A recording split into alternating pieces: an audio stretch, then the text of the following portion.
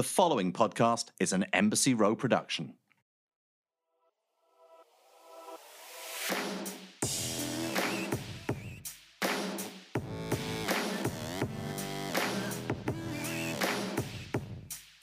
Hi, this is Sarah Riff, and welcome to Having It All and Other Lies, the podcast where I talk to people I admire about letting go of perfection, embracing the chaos, and redefining what success and happiness look like to them, because ultimately, the only definition that matters is our own.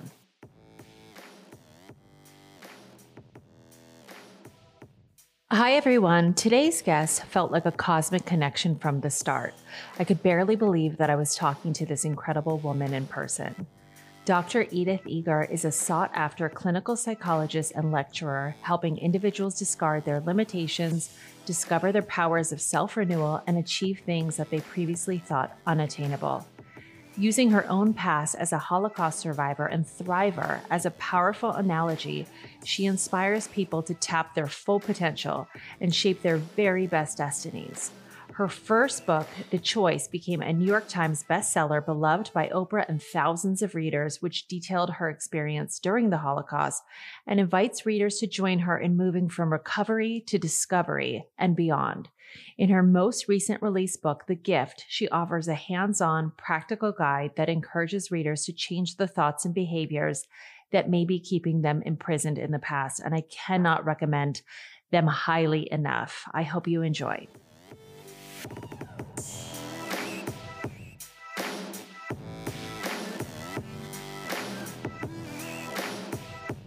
Hi, Dr. Eger. I'm so happy to see you today. Thank you so much for joining me.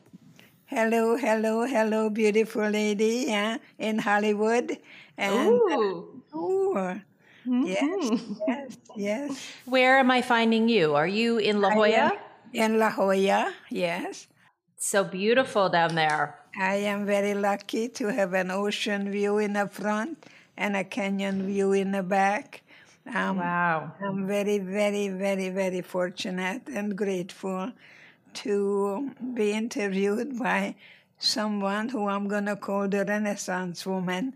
You do so many things in so many ways, and you're a very good role model to young people. Never stop, just pick an arrow and follow that arrow and see how you can make a difference and bring love into the world, and most of all, how we can empower each other with our differences. Well, that's so beautiful and touching. And I've already put quite a bit of tissue next to me in anticipation. I already feel very emotional. And I want to get this out of the way before we start with anything is I have sort of a routine that I normally talk to people about and things that I would normally ask. And I feel self-conscious that you have been through so much that some of the questions seem silly or trite. But then I'm reminded about the fact that you are the same woman who said that we are meant to celebrate life and who found herself in the Holocaust. And you said you even had a boob contest and that you won. Is that right? So if we're going to have a good time, you're the girl to do it with. And I think let's just fire away, right? Yes, I think it's so important to have humor, philosophical humor, not sarcasm or cynicism. That is so important that we had to keep each other alive because all we had was each other then, and all we have is each other now. And so I consider talking to an ambassador like you who will speak up and be a wonderful role model, how to be a survivor and never a victim of anything or anyone or any circumstance. Yeah. So tell me something. How have you been doing recently? How's your headspace been?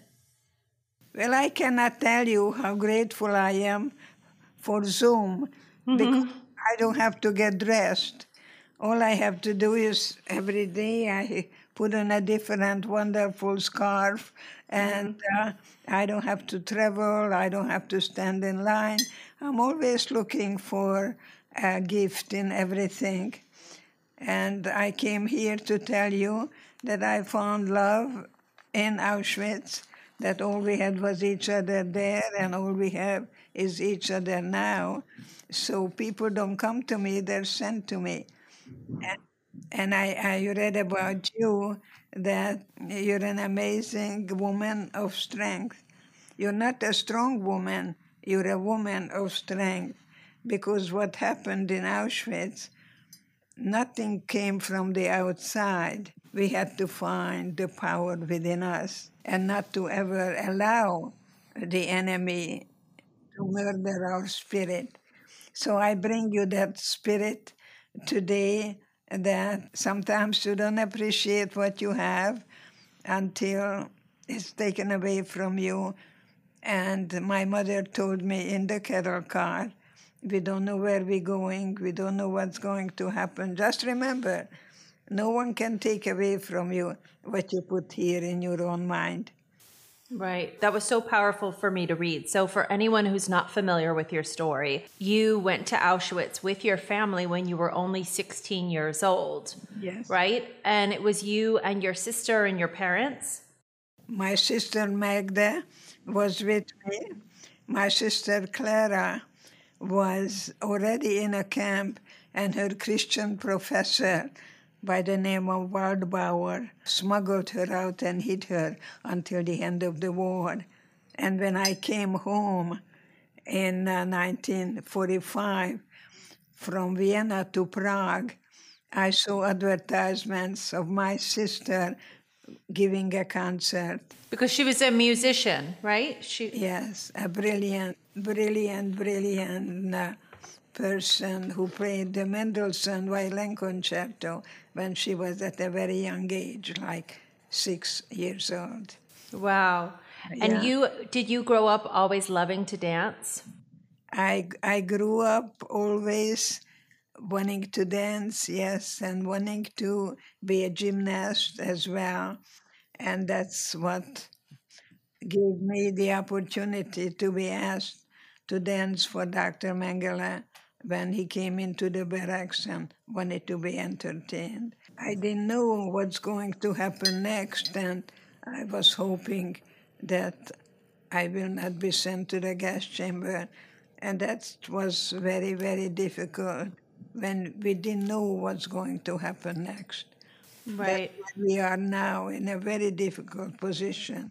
We don't know what's going to happen tomorrow. Right. You talked about obviously being separated from your parents very early on, and then having to implore the mental strength and the emotional strength and dive deep and remember something that your mom said that you cited earlier, which was that no matter what happens to any of us, that we cannot be robbed of what is inside. And in that moment, you had to literally dance, both figuratively and literally, for this person who had just taken your parents from you. And I can't imagine the strength that must have taken for a young girl who was only 16 years old to literally dance for her life. You know, one of the things that can happen to you is that you give up your true self.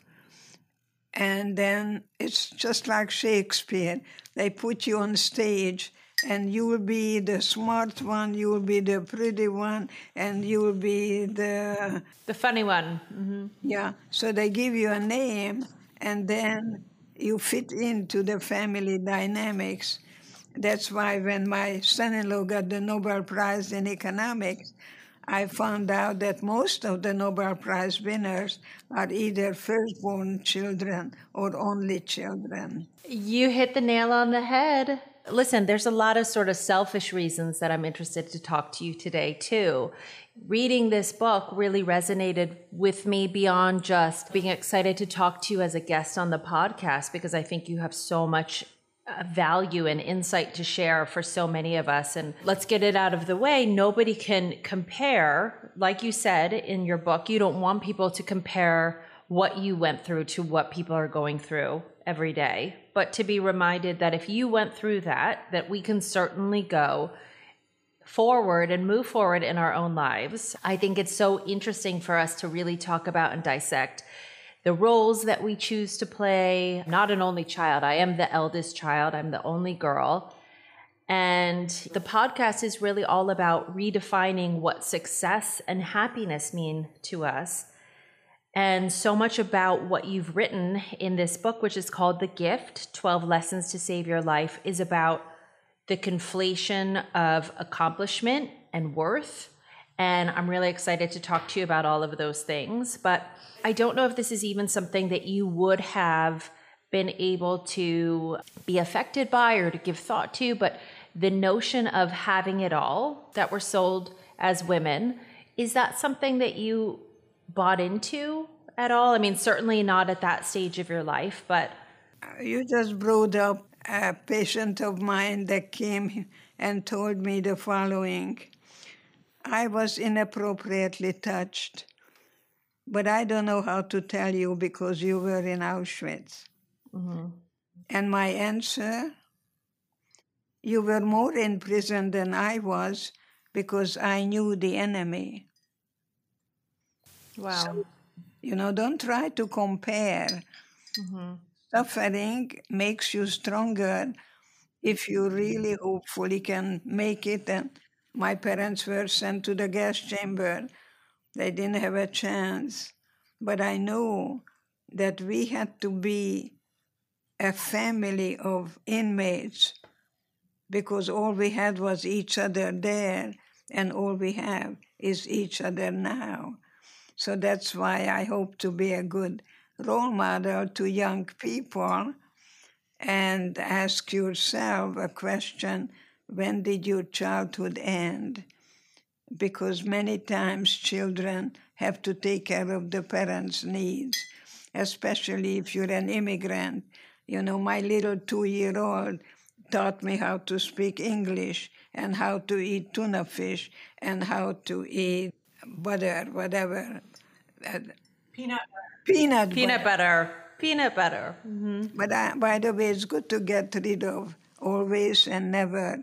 Those are absolutistic words, and say, in the past I did this. Because if you don't learn from history, we'll have a tendency to repeat it, unfortunately. People don't learn from history, and they keep going back to the familiar. I worked with a woman who was about to marry her 5th alcoholic husband. Do you think that's an accident? I think we have a pattern. Yes, a pattern. And some people have a pattern. They have a need to be needed. So they pick someone who have the need to be taken care of. It's very important that you marry someone and you come from an agenda. One woman told me, I'm going to make him want to stop drinking. He's already addicted, He's already married to the addiction. And that's why when you are in a 12-step program, you want to know in what way you can be part of this family, because only the first step has to do with addiction. The last of it, all other 11 has to do with growing up. And that's why I respect very much, and I ask everyone to go through the 12-step program, even if they don't have any addiction of any kind, because it helps you to be in charge of your thinking, feeling, and your behavior. Right. Dr. Eger, one thing in reading your story, obviously, so you were in the camp for about a year in total, or was it more than that? I always say the following. Never in the history of mankind such a scientific and systematic annihilation of people existed. When 15 highly educated people celebrated at the end of the day that they can put 30,000 Jews in the oven in one day. So I am part of that final solution when Hungary was taken over by the Germans in May 1944. I arrived in Auschwitz in May, and I was liberated May 4th, 1945. It's my birthday. Oh, my God. How wonderful. How wonderful. See, people don't come to me, they're sent to me. So you're adopted, and anytime you Oh, do I'm going to come visit you in La Jolla. just call me. Just call me, Okay. Grandma. I wonder because I want to segue into, a lot of what you talk about in the book, which is about you went through not even presumably, but ostensibly what is the worst possible atrocity that anyone could ever imagine. And yet what you say in your book is that the prison that we put ourselves in our minds, is actually worse. And I want to talk about that because that feels like an incredibly powerful statement. Yes, it is. And the way you get up in the morning and the way you talk to yourself can change your whole body chemistry. When I heard this woman telling me, how can I tell you because you were in Auschwitz? And I told her that no one really can touch you and do anything to you unless you allow it. And unfortunately, many people don't really pay enough attention to their self-dialogue. And I hope you will do that, because what you say to yourself, see, what you think, you create. It's called the negative self-fulfilling prophecy. I always do that. I'm never going to get well. I'm always going to find the worst person. Well, sure enough, that's what you do. You find the worst person. It's better to say to yourself that I'm going to write down all the things I want from a life mate, a soulmate, and I become that person. So the probability for you to attract what you dish out, do that. I am powerful, and I am sensual, and I am beautiful, and I am the only one. I am one of the kind. I'll never have another me ever. Lot of yeses, not yes but, yes but. Get rid of the but and say and, yes and I'm growing, and I am climbing a mountain, and I never stop climbing. I know that your time there has afforded you to have this insight into how we as humans can self-sabotage by not, like you said, practicing those affirmations, by not attracting what we want, by being fear-based. But during your time in Auschwitz, were you in a mental space to conceptualize what you wanted for your life after escape? Could you think that far ahead, or did you just concentrate on surviving every day? I was told every day that I'm cancer to society, that I'm never going to get out of here alive.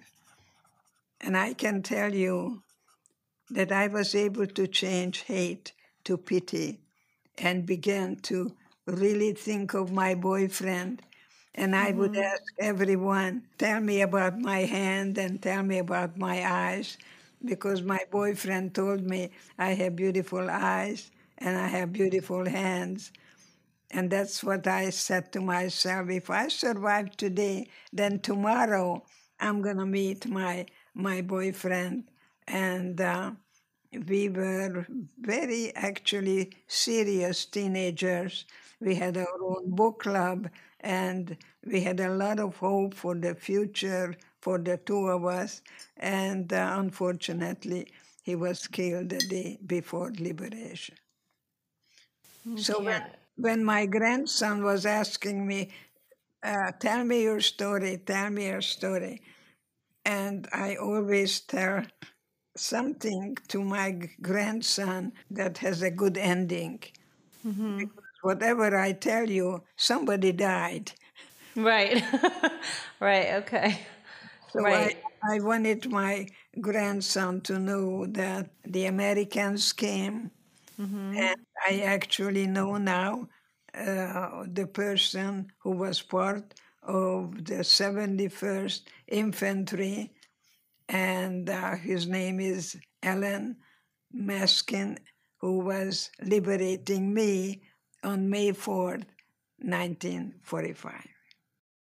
You described that scenario, though, as once the 71st Infantry came, that even after being quote unquote liberated, that so many of the people that you were with almost sat down because they didn't know how to move forward, right? They physically, I'm sure, also having had gone through torture and starvation, they didn't have the will.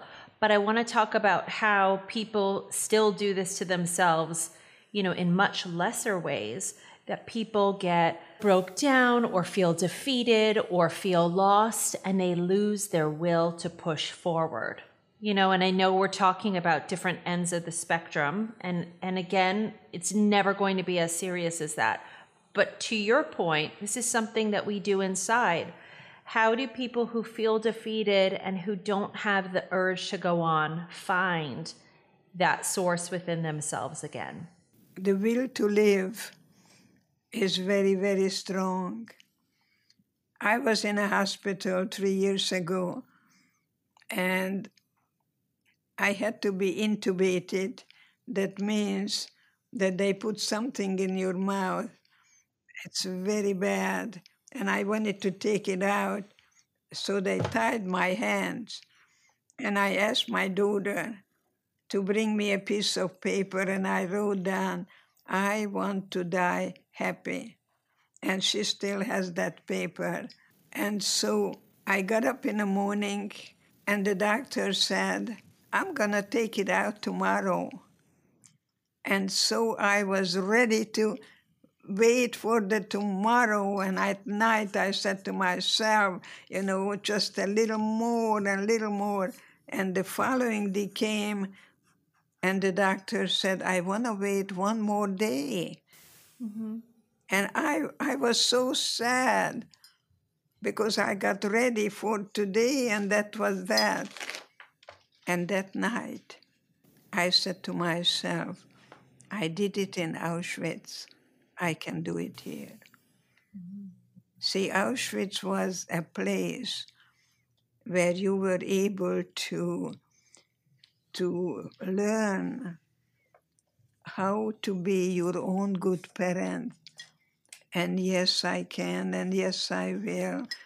And then the following day came, and they took the thing out, and I'm here talking to you. So I think it's very good to pay attention what you're paying attention to. Mm-hmm. If you say anything to anyone, ask yourself, is it kind? Mm-hmm. Is it really important? Don't tell your mother she's fat. She already knows that. Just change the but to yes and. Mm-hmm. Yes. So are you kind to you? Mm-hmm. Are you talk to yourself? And be sure that what you want from others, and see how you can truly.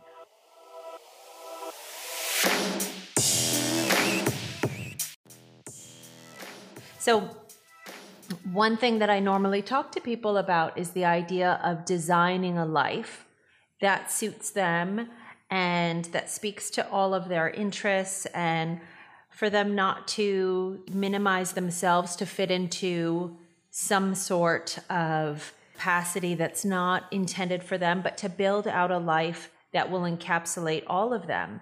And I think that even that notion is based on the luxury of having the ability to choose. And we know from your situation, early days, that your life went on an uncharted course that you could never have anticipated. But I read that you also, well into your 40s, went back to college. And then after that, continued with getting a master's in educational psychology and a doctorate in clinical psychology. And I applaud you, first of all, because so many people get to a stage of their lives and they think, well, that ship has sailed, or I didn't do that. I'm so impressed by that, and I'd love to talk to you about what drove you to do that. Well, I remember when I was talking to my supervisor, and he told me to go get a doctorate, and I told him it's impossible, because by the time I get a doctorate, I'm going to be at least 50 and more. And he told me, you'll be 50 anyway. So it's true. That's so important, right? You're going to be 50 anyway. Would you rather have the doctorate or not? See, time doesn't heal. It's what you do with the time. Okay, people tell you, okay, time heals. I don't think so. Right. That's so important too, what you said. Time does not heal just with the passive passage of time unless you are involved with actively trying to rewrite your future, right? I think many people will come to you, and if you hear the word, I need you, run. Run. Needy relationships are negative. Be a whole person in your own. Have a baked potato. Become emotionally and financially independent before you get married. And then you marry your equal. Because in my time, if I said I want to be a doctor, someone said because you couldn't find a husband. You see, you get very different messages as a child. But I think the girls get the message to find somebody because you're nobody until somebody loves you. Remember that song, You're in Hollywood? Of course. You're nobody till Somebody It's a terrible message, right? That's a horrible song. It is. I am a somebody. There were a few allusions in your book to resentments you had towards Bella, was your husband, right? I talk about when people ask me, did you love your husband? Did you love Bella? And I'm thinking and wondering, what is really going on here? What can I say without lying? And I came up by saying I was very skinny, I was very lonely, and I was very hungry. And someone bought me Hungarian salami. That's what it is. What do you mean, love your husband? I didn't know what love is. Right. And how long were you married? Because like you're saying, not only was this a different time, but you were in a much different place. But what I was going to ask there, which you sort of answered very succinctly in the way that you just answered that, was I felt that maybe some of the resentments were misplaced because you felt restricted in what you could accomplish yourself. Yes, I began to unfortunately recognize that I had faulty expectations, that I either became his mother and mothers ask questions, how are you, how was your day, and why don't you put a sweater on, and why don't you do that? So I forbid women, don't ask questions and don't give advice if you ever want to have good sex, because it's hard to go to bed. Okay. So no questions, no advice, right? So I think that they say nobody wants to their mother, right? So, and then, unfortunately, I didn't have an ED eager to go to. So I divorced my husband. And then people say, but you went back to him. I said, no. I married him as a child, and this time I was a woman to a man. So be sure that you are an adult and you ask for what you want and you learn how to negotiate and compromise and be an adult. You want a whole baked potato, not a half-baked one. Right. Okay, I think that's a very good advice. So something that you talk about in your book is that your therapeutic approach is based on 4 principles. 1, that we suffer most when we think we have no efficacy in our lives, right? When we give up the power and we say, no matter what, like, this is just what it is, it's never going to change. Number 2, our thoughts create our behavior. Number 3, unconditional positive self-regard. And this feels really in line with what we talk about a lot on the podcast, as I think that we live in a time now where we feel the need to justify our worth, and it feels so much more intense, I think, even with social media. And I think young people today, I don't know that they have that unconditional self-regard that you reference. And then 4, our worst experiences can be our best teachers, and you are living proof of that. But do you find that those principles help you with all of your work as a psychologist? I think that people many times think what they are and compare it with what they do. I cannot change the person who you are, but I can change your attitude towards you. The only thing you can change is your behavior. So if you tell me that you want to lose weight, and I will tell you what you can do about it, and then you come back and tell me, I don't think I'm ever going to lose weight because I like a Hungarian chocolate cake and I'm just not about to give it up.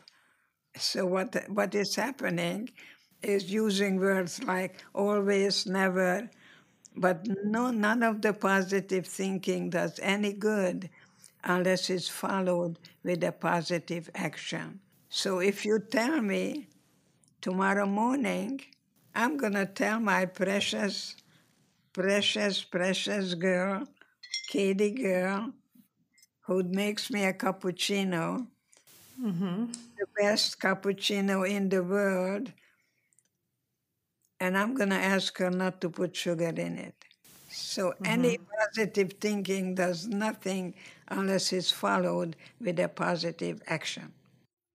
Right. And you say we do not change until we're ready to do so, though, right? So no one can really make us change unless we ourselves are ready. Yes, exactly. That is so correct. And the only one you can change is you, not to change another person. So what happens with Auschwitz, I call it my cherished wound. Your cherished wound, right? Because that's where you say that's where you learn to live at a death camp.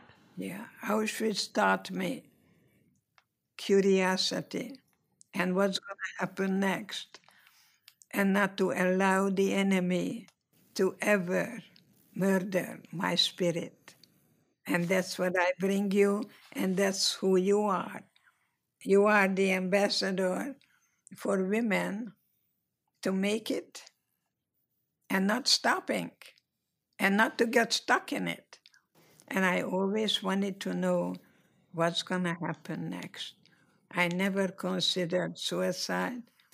You know, you have so many good chapters in this book, and you talk about different parts of it. And one thing that you say that was really interesting too is the adage of, I think you refer to it as, you can't sit on one chair with 2 butts. Yeah, that's Right? what you say in Hungary. Yeah, they use the word. Yes, you can't sit with one behind on 2 chairs because you get half-assed here and half-assed there. And so don't try to do too many things all at once. Maybe you can have it, but not at the same time. Is that how you feel about the idea of career and family and all the rest of it? Because I know you talk about in your book, I could say that that's something that is maybe more pressure today, but really you even talk about a time in the upbringing of your children where you feel like I think with your middle daughter, that you felt like a sense of guilt for not being able to be there for her as much because you had a son who had different needs that had to be tended to. Plus, you were going back to school and you were traveling for work and you had patients. And how do you navigate all of that without sitting on multiple chairs with one ass? You have to structure time. Time is everything. It's a 4-letter word. Time for me and you, time for me. And I worked with a man who had 10 children. He was actually invited to the Pope, and he negotiated with the 10 children to have their own time. The Spanish say it a sus órdenes. I'm going to do what you want to do. So if your child wants to listen to crazy music that you hate, you can do it for 20 minutes. So you learn to negotiate and compromise, and each child will be treated according to their temperament. And I know that I like the big band because I was liberated and I was taught the big band music. And your generation calls it uh, elevator music or supermarket music. Right. But you might hate some of the music I like. Yeah, I may do that. I know that many times I am invited and there is a wedding and there is dancing and I do whatever is called for. But if you ask me who I like, I'm gonna talk about Frank Sinatra, I'm gonna talk about Bing Crosby and people that I met in 1945 when I was liberated and the GI taught me how to dance boogie woogie. I love that. Boogie Yeah, woogie. boogie Well, woogie. also they say, once a dancer, always a dancer. And something that you say in the closing of your book is really that we all have to dance through life. And I think that's such a beautiful sentiment too. See what happened that I could not change the outer environment, but at night I was dancing with my boyfriend, and that they couldn't take away from me. So I was able to survive the day, and no one could change my dreamer at night. Right. Yes. And that's what helped me to make it survive when I never knew what's going to happen next. And thank God I was liberated on May 4th, and I ended up in a hospital. And I realized when I woke up that my parents are not coming back. I was told that my boyfriend was killed the day before liberation. So I became very suicidal. They put me in a cast and I could not laugh. I had tremendous pain in my chest. I want to believe that spirit talked to me and told me that if you die, you're not going to know what's going to happen next. So all of a sudden, I was for something rather than against. I did not go and try to look for the Nazis. I am a member of the healing arts profession. When I work with women and cancer, the doctors do the curing, and I teach them how to do the healing. Because healing is what I learned in Auschwitz. In the darkest places, I found a way to never, ever be a victim and telling myself it's temporary. I don't like it, it's inconvenient, and it's temporary, not but. Any behavior you pay attention to, you're going to reinforce that behavior. Right. You also say we cannot heal what we don't feel, right? Exactly. Yeah, I hold your little hand, and we're going to a journey of feeling, grieving. You cannot heal what you don't feel. Don't medicate grief. It's a natural reaction to a loss. But don't get stuck in there. And that's why I went back to Auschwitz to reclaim my innocence, to assign the shame and guilt to the perpetrator. Dr. Eger, you talk about a time you were sort of well into your training. I'm imagining this is in your 40s. You're married, you have children. I don't think you were maybe doing a lot of healing or feeling at the time, right? And you were just kind of running around and trying to do everything perfectly. And because that's something that we talk about a lot, I wonder, in your professional opinion, what do you think keeping things perfect or a tendency towards perfectionism does in terms of either mitigating sense of discontrol, or why do you think as women especially we tend to do that in our efforts almost to run away from the real issues at hand? If you study the brain, the corpus callosum is built differently in a man. That's why we call men thick-headed. They want to understand everything. The word understand. I think we women go into the heart and how you feel when this and this happens, rather than having a drink and medicate feelings. So I think it's very important to study the brain and see in which way you can be a perfectionist, because perfectionism can bring you procrastination. If you check out the movie, The Gone with the Wind is really a beautiful movie because it gives you different characters, a kind of a Jungian way. It's brilliantly done, even though it's a fiction. So she is the hysterical woman, and she says, even though the Yankees are coming and war is going on and people are starving, and she says, I'll think about it tomorrow. Remember when the husband is leaving? Because when he says, frankly, my dear, I don't I give don't give a damn. I know this it. word. And he Yes. said, but there is tomorrow and Tara. So it's important to get rid of perfectionism. It takes courage. It takes courage to really study patriotism. Do you think in your own life that you were sort of exercising self-preservation Yes. by trying to do it all and be it all and not giving way to the feelings that you didn't want to deal with? It was sort of an avoidance, right?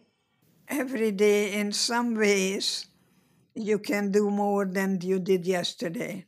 Maybe today you want to go and take a lesson in belly dancing. Maybe something that you just for the fun of it. It doesn't have to prove anything to anyone at any time. You don't have to prove anything. If you want to prove anything, you're still a prisoner.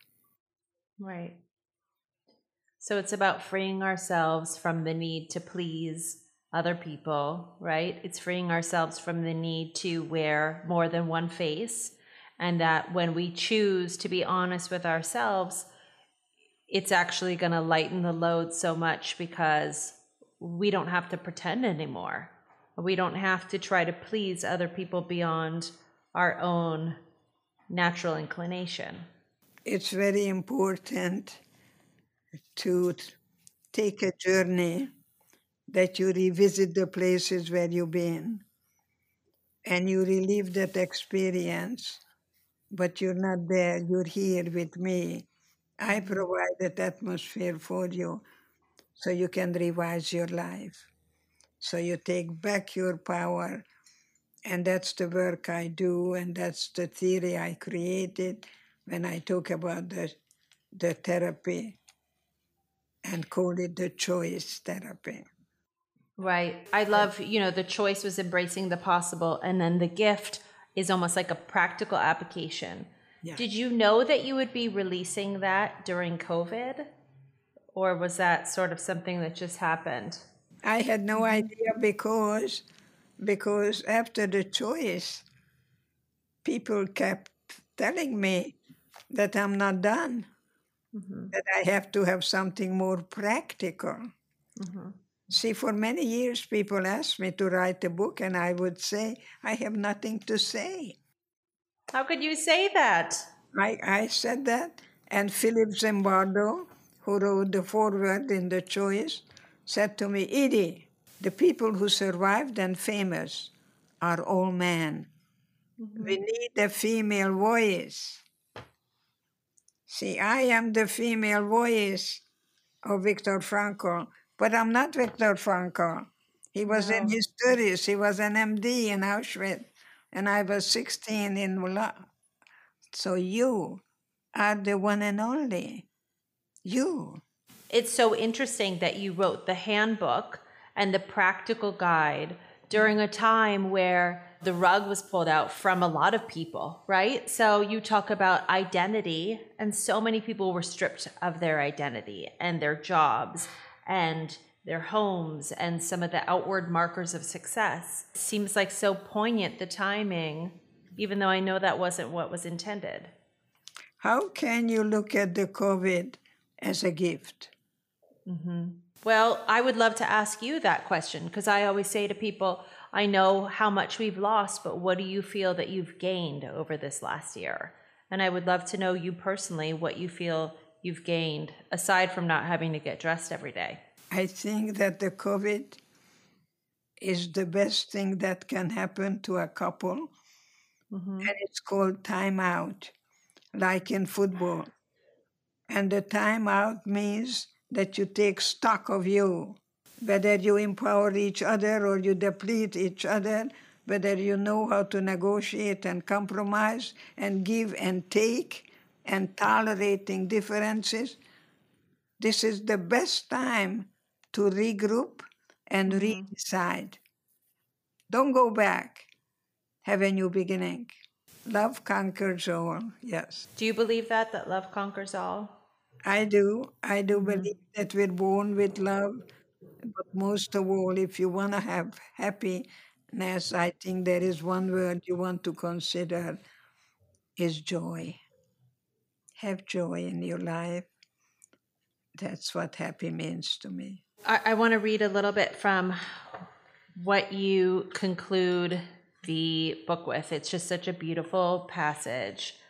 But life, even with its inevitable trauma, pain, grief, misery, and death, is a gift we sabotage when we imprison ourselves in our own fears of punishment, failure, and abandonment, in our need for approval, in shame and blame, in superiority and inferiority. To celebrate the gift of life is to find the gift in everything, and that happens even the parts that are difficult and that we're not sure we can survive. Yeah. Honey, I love when you say this too. Honey, may you also choose to give up the prison and do the work to be free. To find in your suffering your own life lessons, to choose which legacy the world inherits, to hand down the pain or pass down the gift. Dr. Eger, I'm so happy to have talked to you today. What would be your version of what having it all would look like to you today, knowing what you know? And you are now 92? 93. I'll be 94 in September. What? 29. You don't look a day over 70. Thank you. I think young. I think, you know what? Let me do it again. You don't look a day over 50. You don't look a day over 50. I live in the present. I can only touch you now. I think we all have a choice. What was happening in Auschwitz, that we were completely shaved. And my sister looked at me and asked me, how do I look? And I am realizing that I became the mirror for my sister. And I had a choice then, as you have a choice now, to pay attention what you lost or what you still have. Thank God I was not a psychologist then. I didn't think so much, but I said to Magda, you have such beautiful eyes. And I didn't see it when you had all the hair all over the place. See? What a beautiful thing to say. And I wasn't lying either. So before you say anything, ask yourself whether it's really very important, whether it's really, really necessary, but most of all, is it kind? If it's not kind, don't say it. Dr. Eger, I would be remiss if I didn't ask you, with everything going on and the rise in anti-Semitism, I don't know if there's been any incidents down in San Diego, or I'm sure you're aware of everything that's going on. As someone who has gone through what we would like to think is the worst possibility, What does this look like to you? What does this feel like? I will never give up hope.